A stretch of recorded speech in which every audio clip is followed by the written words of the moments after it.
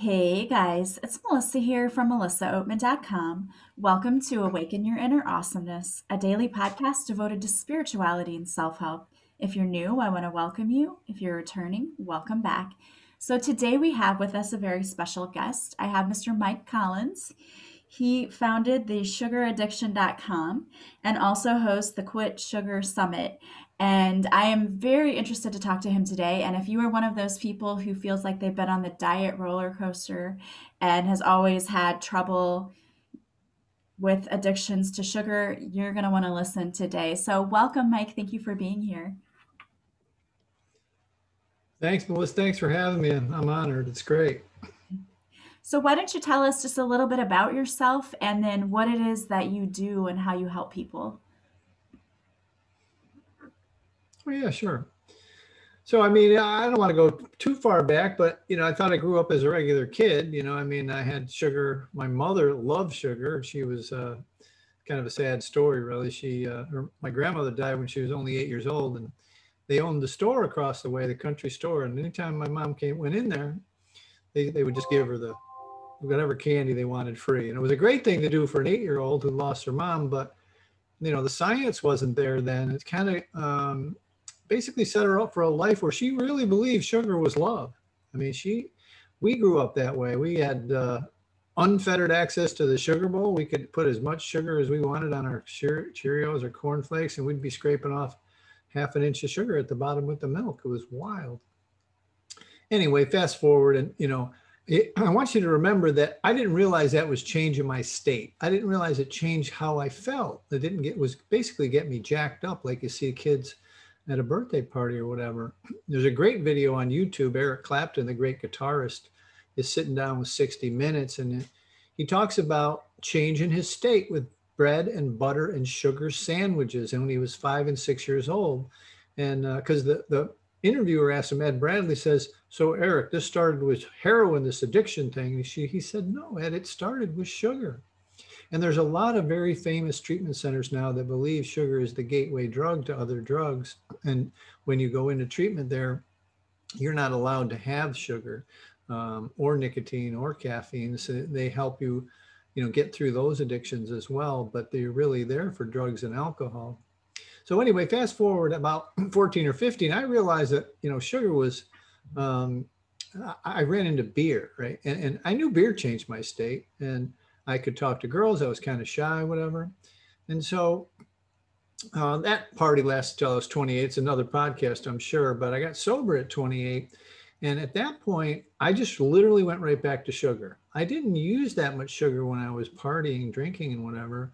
And a lot of my friends in recovery did the same thing. Forget about the freshman 15. They gained 50 pounds, the freshman 50.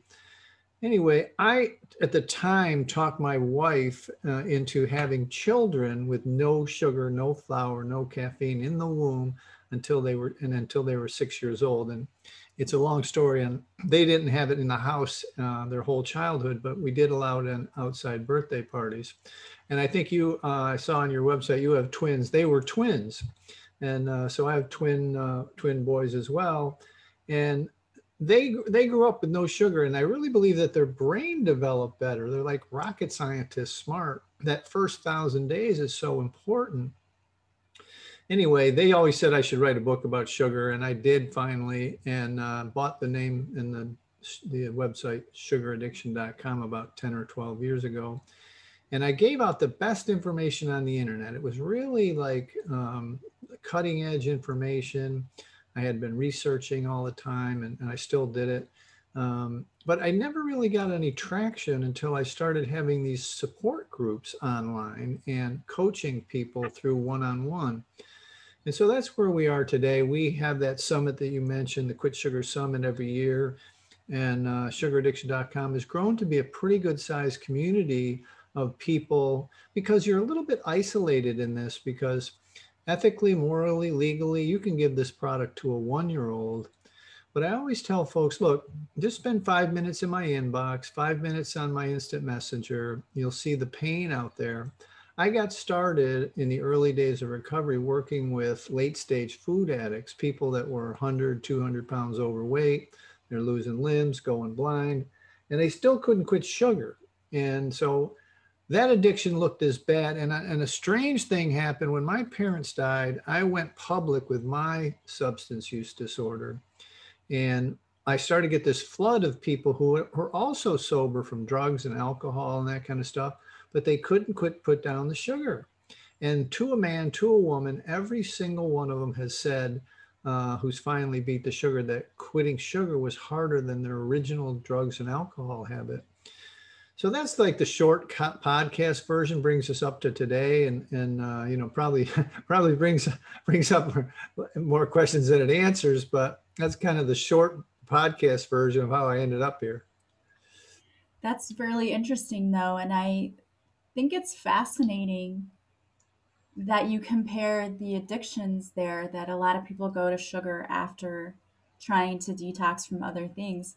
Mm. What effects does sugar really have on the body? What are the main effects that you're seeing? Because you said that it changes you. Yeah, I mean, I think that the our work focuses on, and just so your listeners know, that the sugar molecule is half glucose and half fructose, and fructose is really the offending molecule. And very little science existed on fructose, except the last 5 years it's just exploded. Um, Fructose malabsorption, fructose intolerance has been around for a while, but it's very hard to diagnose, and people don't really pay much attention to it. There are actual maladies in the DSM, the diagnostic manual, but everybody focuses on the glucose because we know that too much glucose jacks your blood sugar numbers, and you end up with blood sugar dysregulation, diabetes, Alzheimer's. They're calling diabetes 3. All kind of heart problems, and I mean allergies, autoimmune stuff. Everybody knows about the too much sugar, right? Too much, especially the diabetes stuff. But what is little known, and why what we do is so much different than, say, a health coach or a keto coach or a vegetarian coach or a weight loss coach, who's giving out pills and saying exercise is the answer, is that sugar, the fructose part of the molecule, and this has been exploding in the last 5 years, literally affects the dopamine, serotonin, norepinephrine, GABA, even your adrenal glands. And we're drilling these deep neural pathways in our brain where, when I talked about Eric Clapton and I talked about myself, changing my state, what happens is as we grow, now there's a very common construct in the world of alcohol and drug use, is that if anyone in recovery can tell you this, or a treatment center, that if you started using drugs and alcohol when you were 14 or 15 years old, you stopped growing emotionally.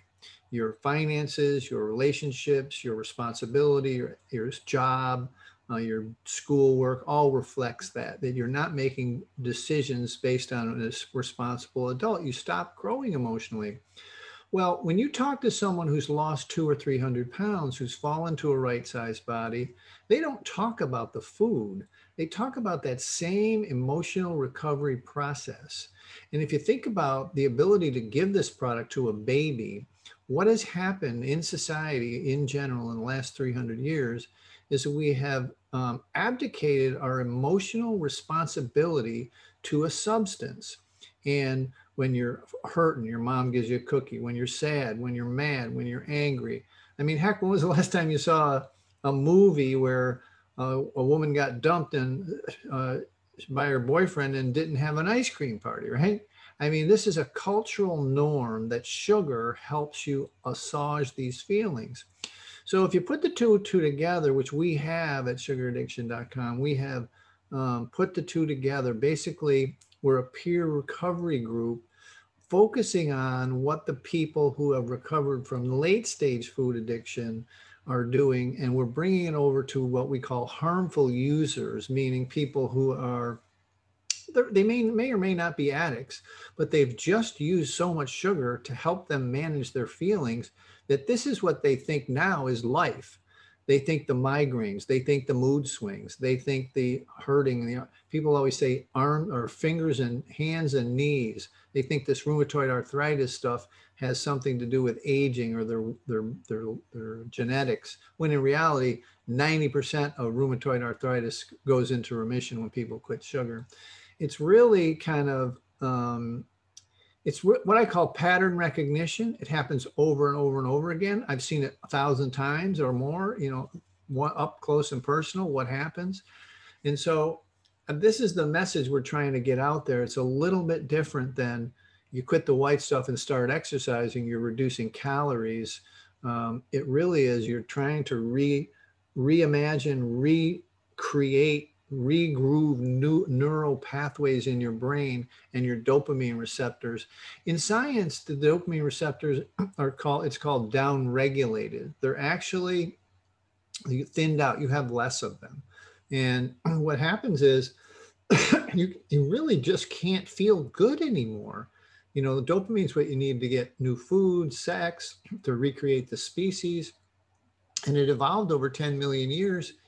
And here we are playing with these beautiful brain chemicals of ours with the substance. Now, look, you take a little heroin, you take a little alcohol, you take a little cocaine, whatever, but we are pounding 21 teaspoons a day through our system.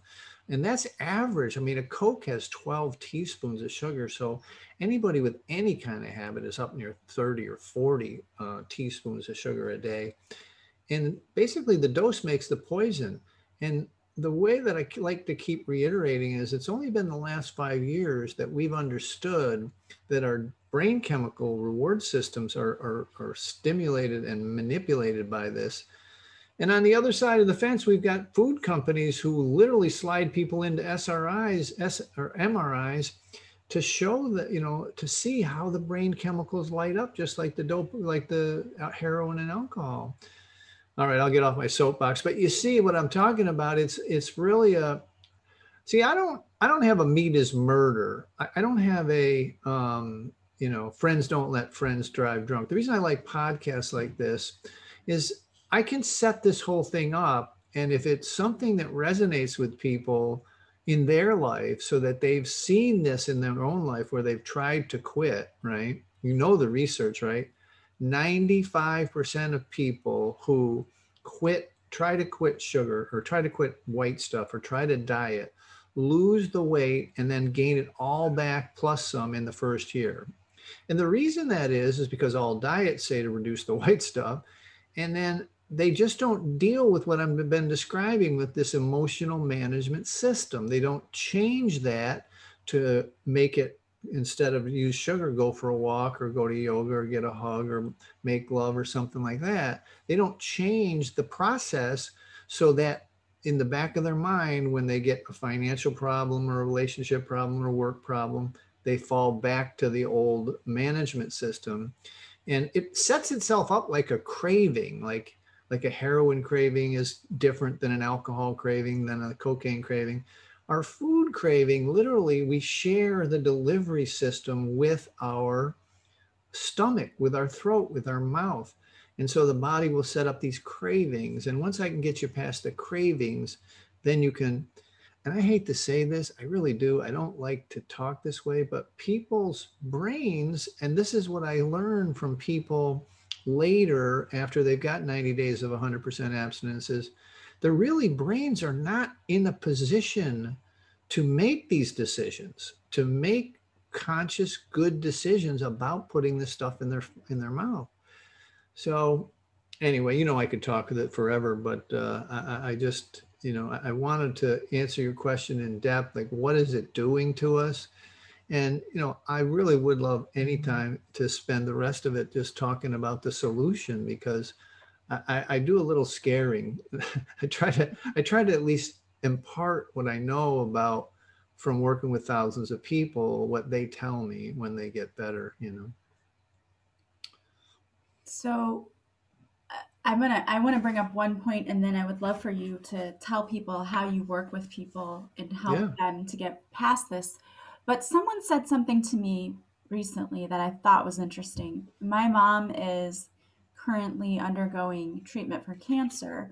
Mm. And the nurse that came to take care of her after she had her surgery told her, you need to stay away from sugar because been a lot of studies that have suggested that cancer and sugar are related. Now, have you found anything like that in doing the research that you've done? Yeah, so one of the guys that we had on the summit, his name is Lewis Cantley, Dr. Lewis Cantley from Cornell University. And it's not like just from Cornell University.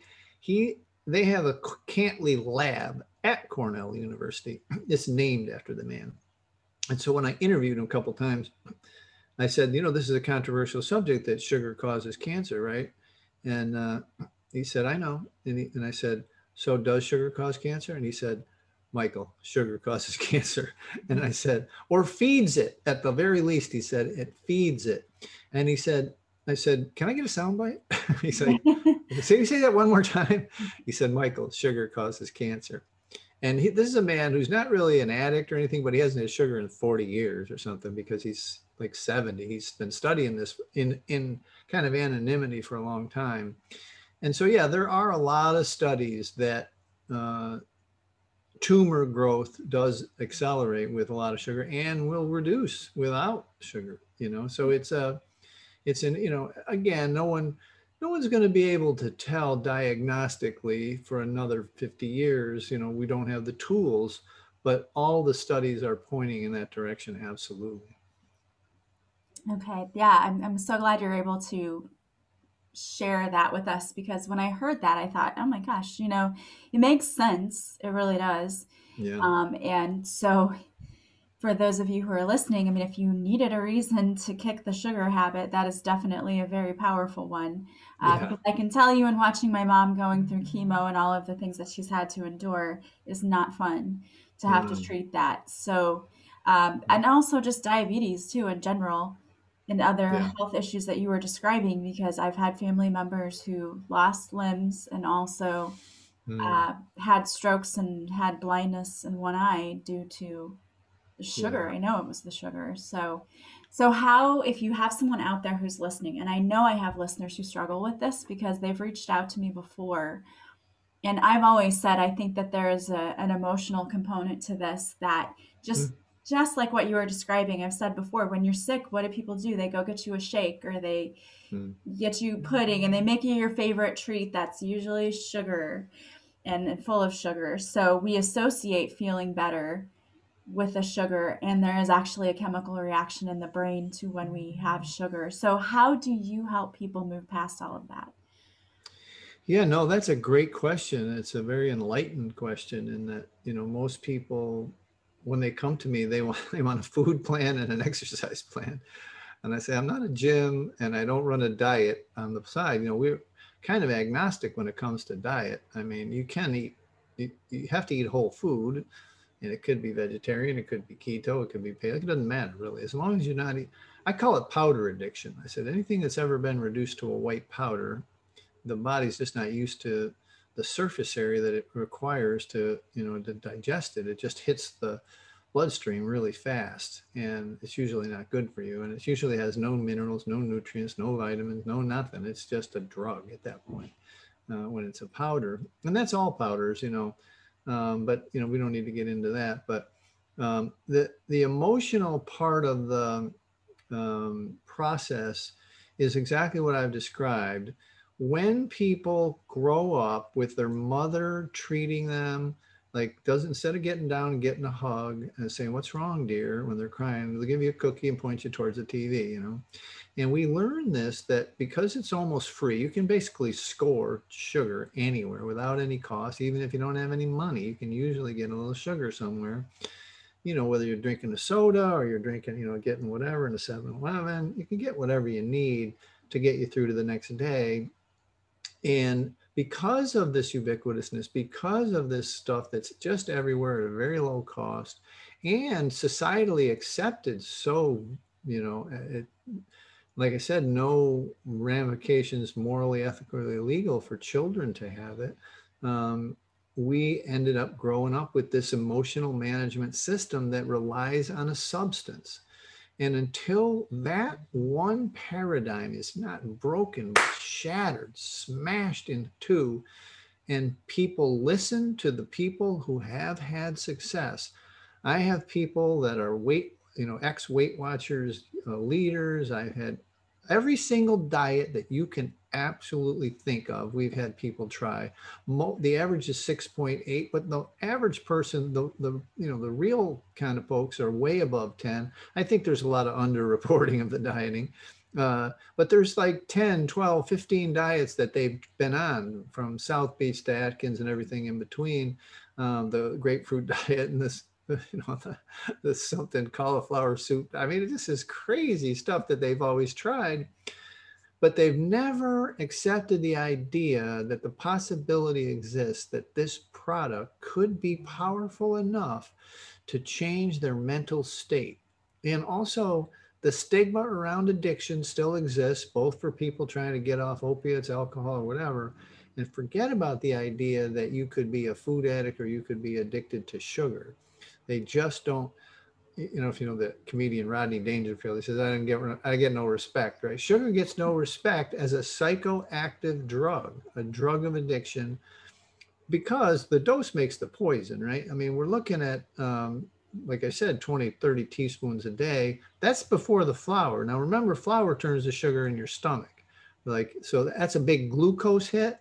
The sugar is actually a glucose and a fructose hit, right? So you're getting both. But really, you're looking for that, when you ingest the flour products, it kind of jacks your blood sugar, and like Pavlov's dogs, it starts you thinking about the rest of the stuff, which is usually paired, like a donut or, whatever, something that's paired together, flour and sugar. And so the dopamine, the serotonin. And the one thing that I try, and really the way that I delineate this is I say, look, you are not looking for a craving for a sweet product. Yes, nothing in nature that has fructose in us that's sweet is poisonous. Mother's milk is sweet. We are attracted to sweet things, but we are only attracted to sweet things in such a tiny, like we used to eat those little blueberries that are not even that good, the wild ones, or the little crab apples, but we never had this multitude of fruit and orange juice and dried fruit. We never had all this fructose. So what you're looking for when you have those cravings is you need to say to yourself, I'm not looking for sweets. I'm looking for a dopamine hit. Now, I know it sounds kind of clinical or whatever, but you got to realize that if you're looking for a dopamine hit, you can get a dopamine hit doing other things. You can go out and take a walk. You can go out. And if you take a big glass of water and you go for a walk and walk the dog or get a hug or watch a sunset, you would get a little bit of dopamine, and you'll be hydrated, and the cravings will pass. It's not like they're like this omnipresent thing. They will pass.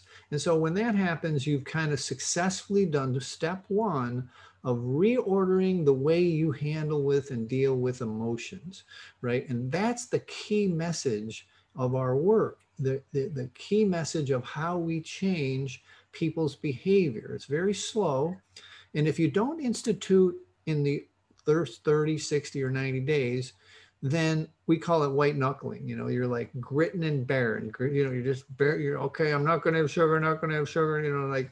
But if you don't actively move into another process when you have the cravings, realizing that you're not just having cravings for that sweet product, you're actually having cravings to get. And dopamine is like, it's everything. It's the reason we're still here, because we get some when we get new food. We get some when we have sex. I mean, it was really evolved to reward us for these behaviors. And now that system's been hijacked. So again, I like to have podcasts because I can lay the whole, I don't want to call it an argument, the whole case out so that people can kind of understand the difference between a diet and what we do.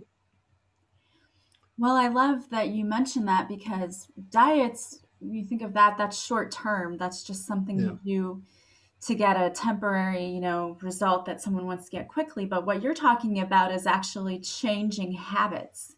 Mm-hmm. Yeah. And it does take time to change a habit, but when you do that, studies have shown that that has a much longer lasting effect.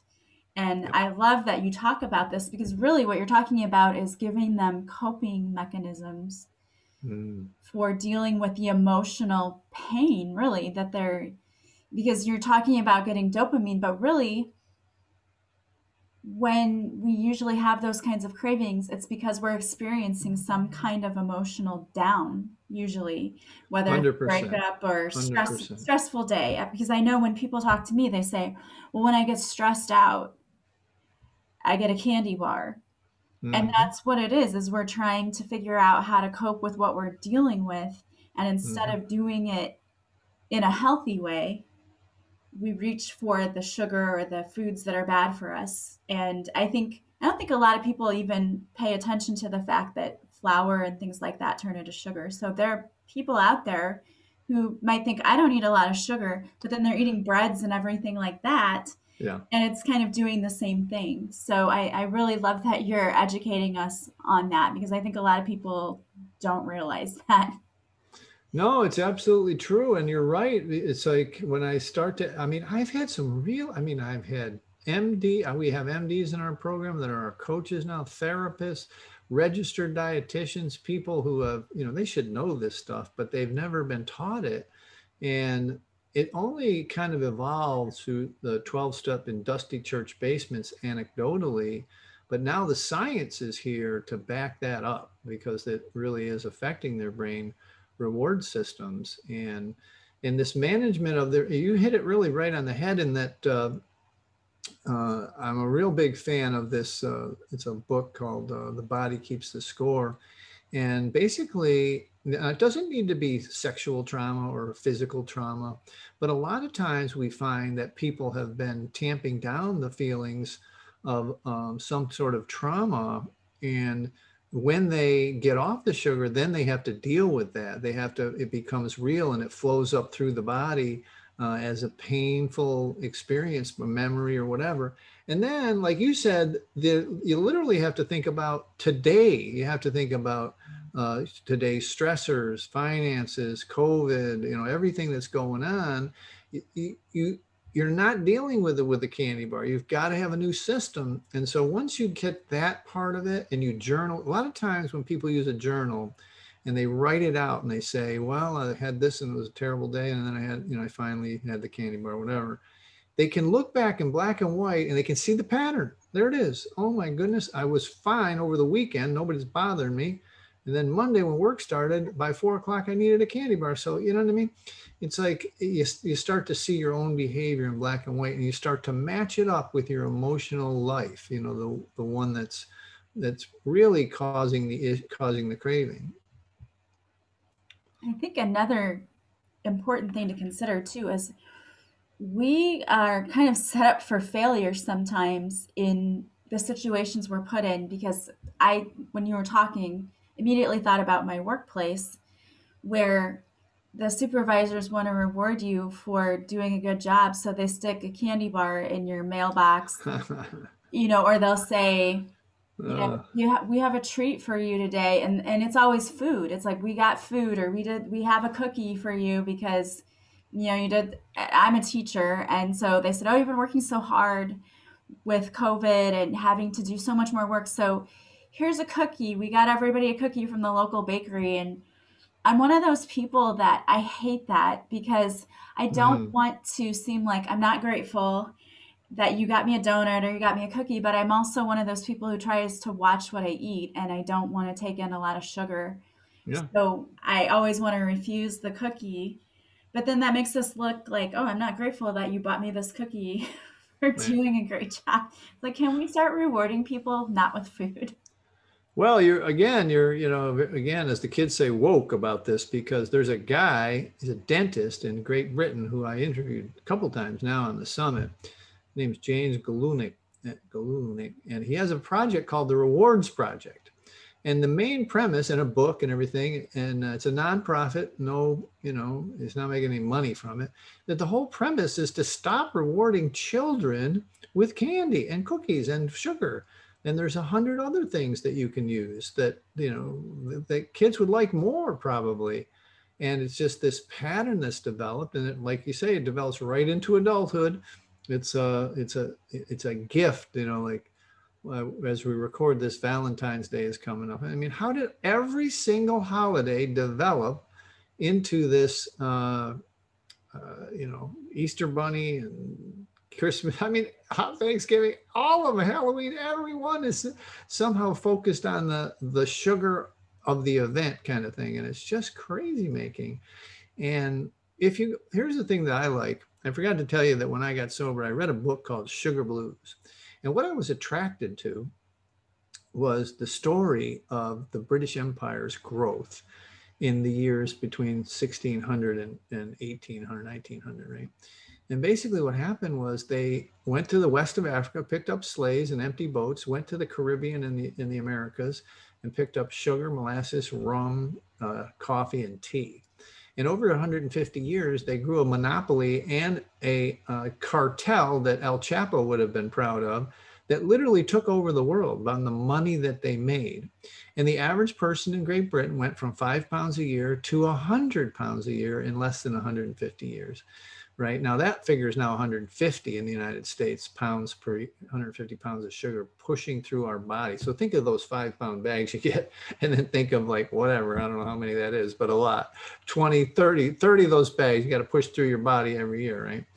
And so the cultural norms, no one is even alive that knows a world where this product, it's been however many generations over since the 1600s, where when in Great Britain, when this first started, there were a lot of doctors who lived to be 70 or 80 years old and watched an entire couple, 2-3 generations go through in that process, and just were writing about the caffeine and the sugar and all that kind of stuff, and how much change it was doing in people, how many diseases were coming, the psychological effects of it. And there's a lot of writings about that, but there's no one alive now that can remember a world that didn't have it. I mean, if you look at the 1980s, I'm probably dating myself, but anywhere before that, like in high school or middle school or anything, there was only 1 or 2 obese people, right? Kids. And forget about the same thing with adults. And if you look at movies of the 40s, 50s, 60s, same thing. And you can track the high fructose corn syrup going into the diet in the 80s to right now to the 1920 or the 2020s. And literally the obesity numbers go up right with the amount of high fructose corn syrup in the diet. And so it's just, a phenomena, historical phenomenon. It's basically what was the phrase? A evolutionary U-turn or evolutionary fork in the road that we took the wrong road. Yeah. And we have to correct. We really do. Yeah, it's very interesting. And I think that you can also probably attribute to marketing. Oh, yeah. For the increase in that too, seeing the commercials, of course, I see this commercial for this thing and now I have to have it and I want it. And so a lot of that goes hand in hand, I think, too. Very interesting point. And when you look at other nations and compare, you see very different things, especially when you look at how they view sugar. Yeah. Yeah. I mean, you look at the developing nations, when we started to outsource all our products to, the same thing happened to them. Before that marketing hit there, their disease rates were quite a bit lower. It's very common, very common. That is really interesting. I actually, when I was teaching, we read an article about Germany and how at one time the Germans used to shop every couple of days and the refrigerators are small. And so they would only buy what they needed and then go to the store every few days. And that is actually starting to change in Germany. And more products are ready to make. So more frozen products, more, salads that are pre-made. And the article was talking about actually recycling, and that the recycling waste has gone up because they're buying things that are pre-packaged. But it was also talking about how a lot of Germans now don't read the packages to see like the calories that are in the things they're buying, and Mm. that the pre-packaged things, they're not as healthy.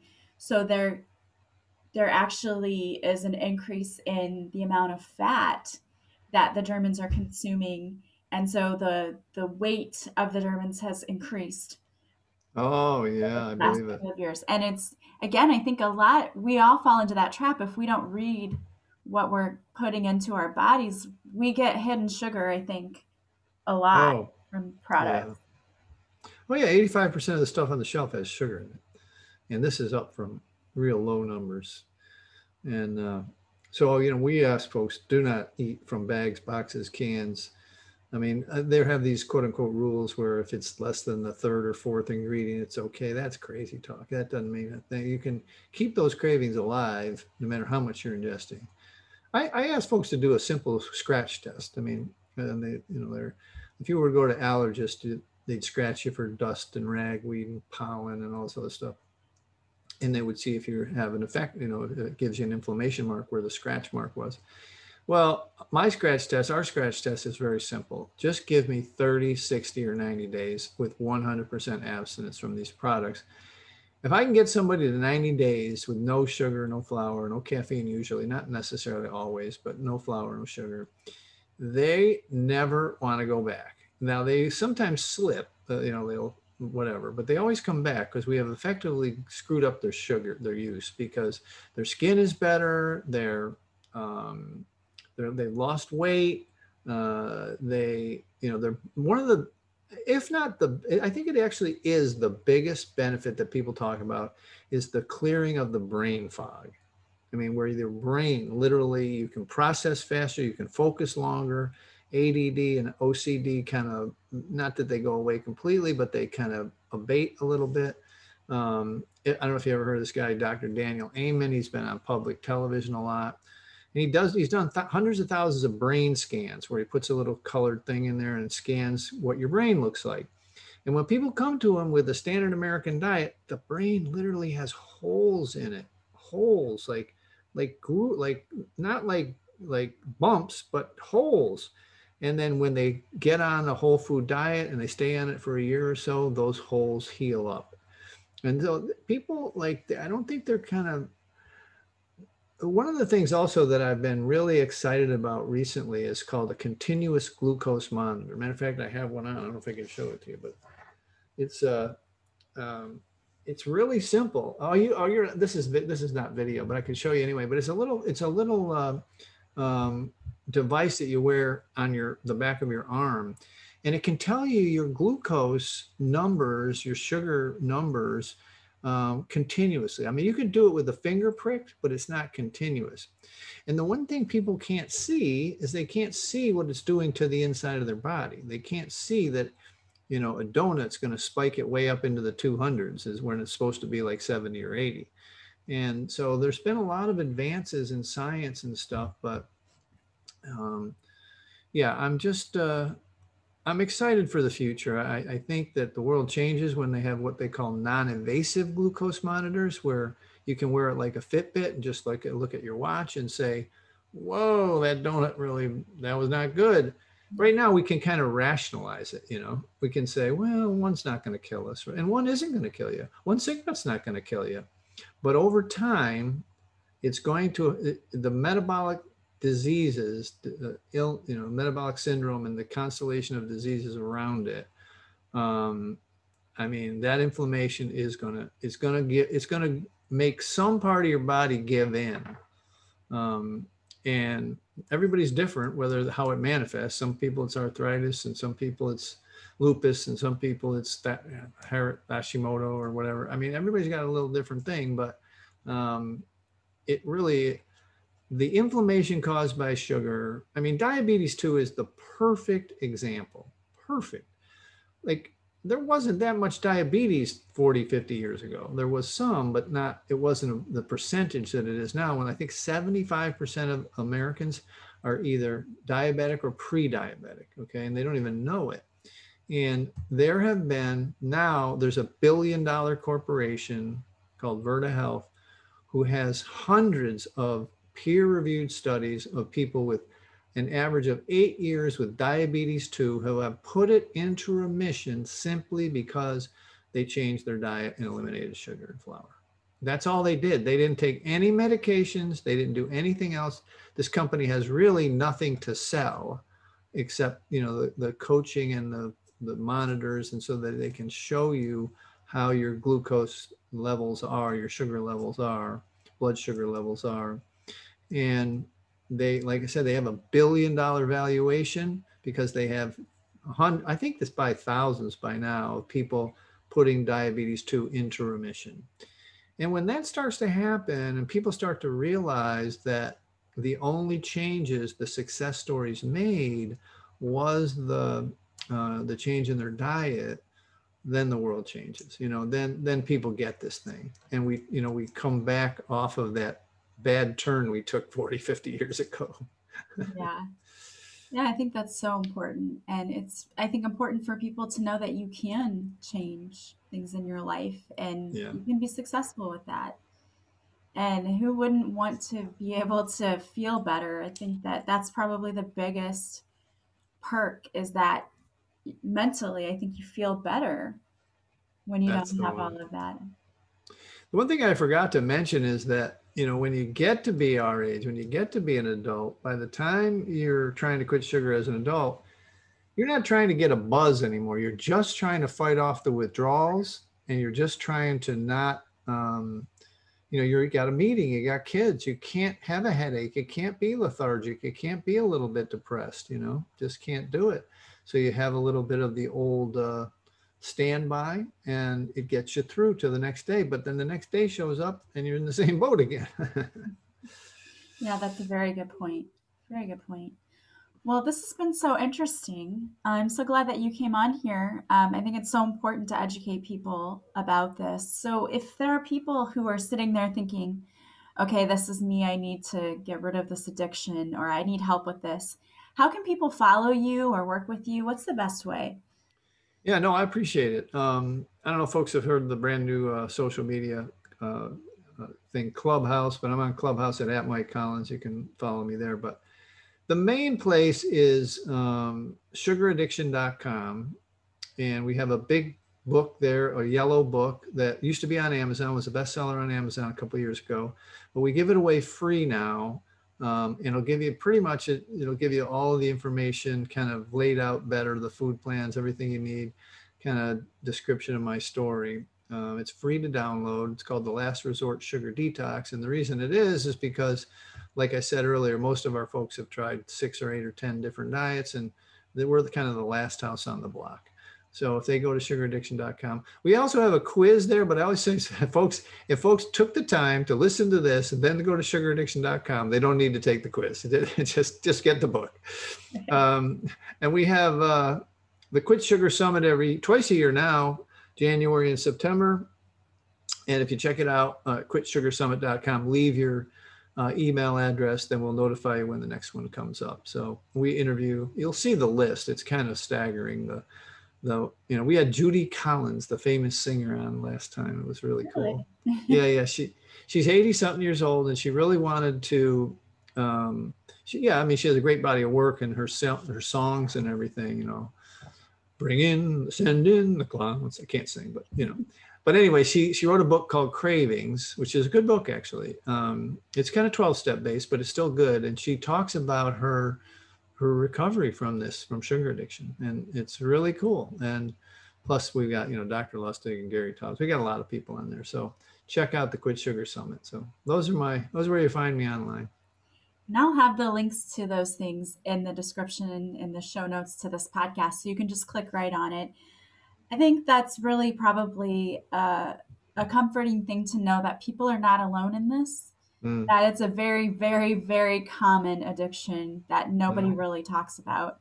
Yeah. So I applaud you for bringing it to light and to the public and trying to help people and make them aware and just help them be healthier in general. Thank you for doing that. We need that.